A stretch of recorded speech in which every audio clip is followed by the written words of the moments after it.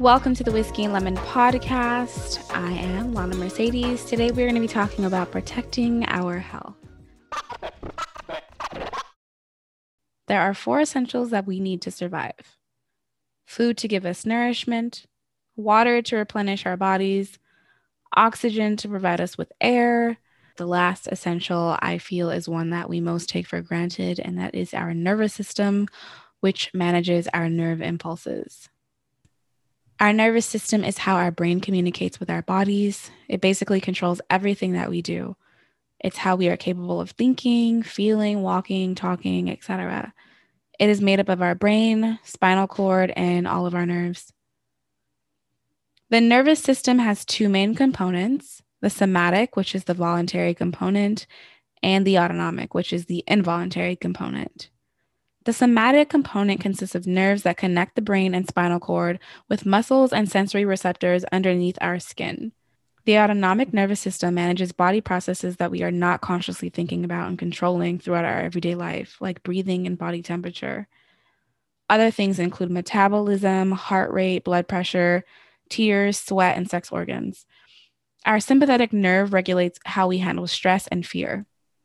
The autonomic component also has 2 subcomponents, our sympathetic and parasympathetic nervous system.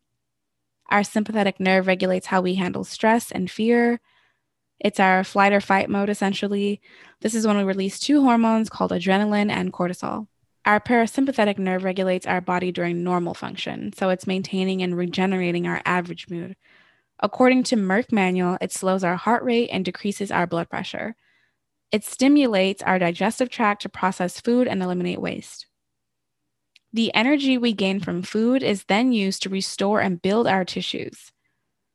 The somatic nervous system controls muscles and movement, while the autonomic nervous system controls our glands and internal organs. We know that our physical health plays a pivotal role in our brain activity, but we often do not take the necessary steps to maintain it.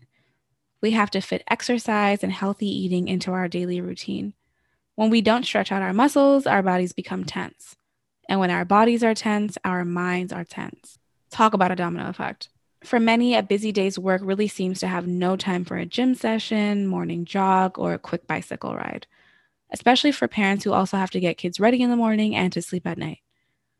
Well, I have some great solutions for you to help squeeze some fitness into your day.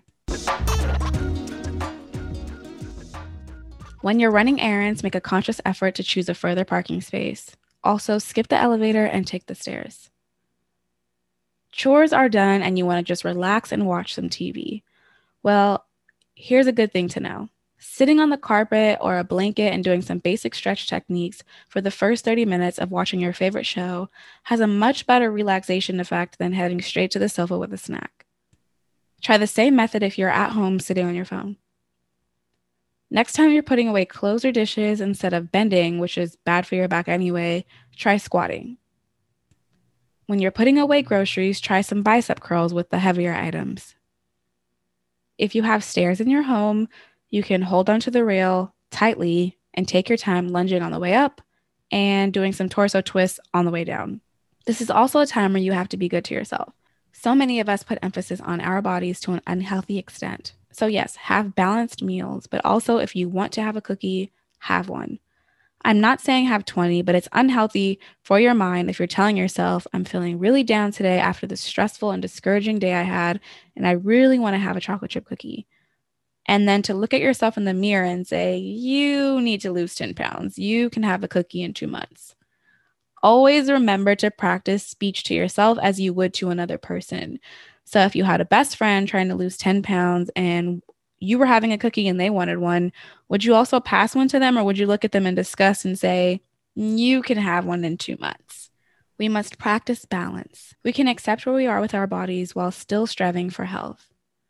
Aside from the physical health aspect, we also need to focus on our mental and emotional health. And what better way than by managing our stress? As I mentioned in episode 8, taking time for yourself is what makes you most productive. When you are happier and more relaxed, you are less affected by factors that could normally overwhelm you. It is important to maintain a calendar so that you can organize your life and not clutter it with unnecessary or negative factors. Another key to stress management is releasing any built up clutter in your mind, your car, your home, your workspace. Have an abundance of things on your chest, get them off. Have an overflow of needless paperwork and boxes crowding your office, get them out. Lastly, do things you enjoy. Listen to some of your favorite music.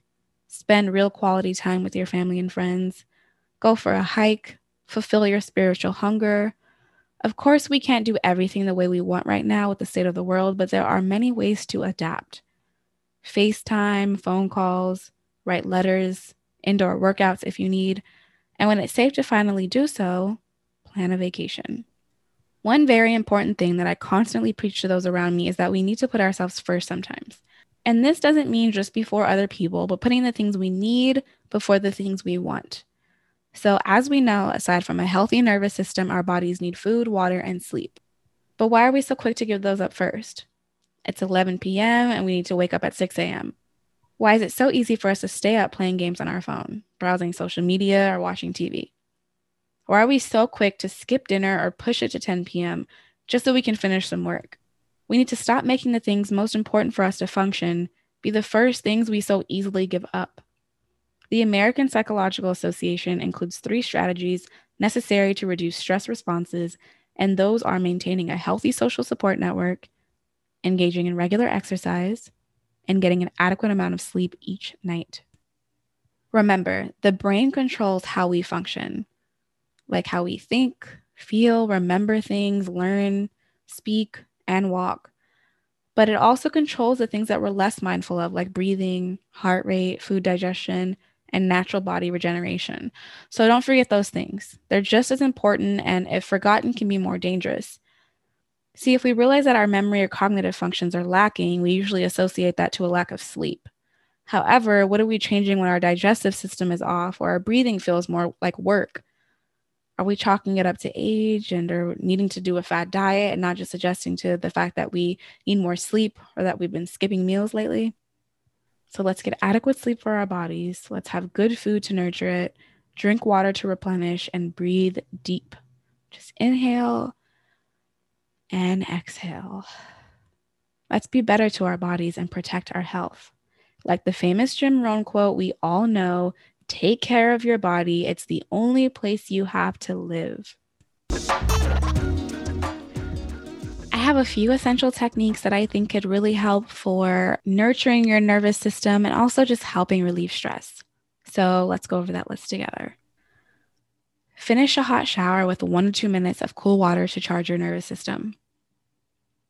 Walk in safe parts of nature with bare feet and feel the earth beneath your toes. Eliminate smoking and excessive alcohol. Try to sleep with support, whether that means a firmer mattress or lighting a pillow under you if you sleep on your side.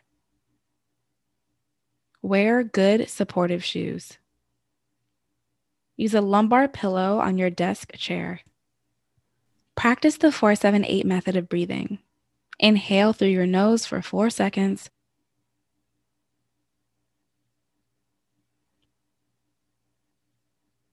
Hold the breath for 7.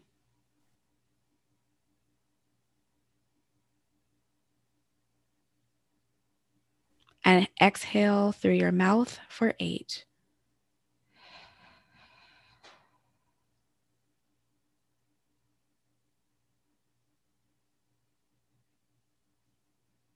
I have noticed that this method helps me release stress and also helps me sleep at night.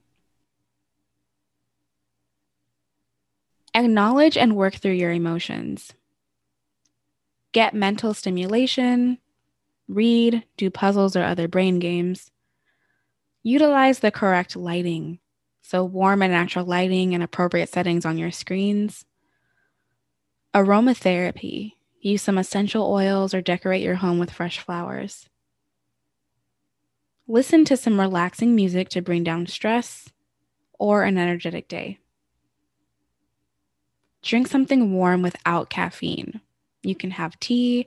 I also like to grate fresh ginger to make tea or just plain warm to hot water, which is good for our mood and digestive system. Dance, sing, pray. If it's appropriate for your health, try acupuncture or cupping. Ask for help or support when needed. Create boundaries. Set realistic expectations and deadlines. Take advantage of your vacation time. Leave work at a reasonable time. Embrace open communication. Acupressure. In line with decluttering, organize. Practice patience and understanding. Visualize success over failure. Journal. Move with intention and be active. Procrastinating will only add stress. Minimize your dealings with things that don't personally serve you. If you don't enjoy crime documentaries or politics, healthily limit the media you consume on those topics or the conversations you have regarding them. Decrease your caffeine intake. This can often make us jittery and cause stress, giving us unsteady heartbeats, migraines, digestive issues, and insomnia. Adopt positive self-affirmations and eliminate negative self-talk. Give compliments. Making someone else feel good makes us also feel good. Focus on one thing at a time. Exercise your eyes when you're at your computer using the 20-20-20 rule. Every 20 minutes, look at something 20 feet away for 20 seconds. Get up from your desk and walk. Stretch your body, including your wrists, fingers, ankles, and neck. What I want to leave you with is this. Keep a mental or even written note of the way your body behaves when in good spirits versus how it behaves under stress. Recognize the changes that you feel and monitor what things make it better or worse. Learn to understand the patterns your body goes through so that you can nurture your nervous system in a more proactive versus reactive way. My mention for this week's episode is someone that I like to follow, and her name is Tabitha Brown. You can find her on Instagram at I am Tabitha Brown. She is widely known for her positivity, sense of humor, and vegan recipes. She's like everyone's Instagram mom, giving you a warm virtual hug. I hope the information I provided today was helpful, and we'll talk next week.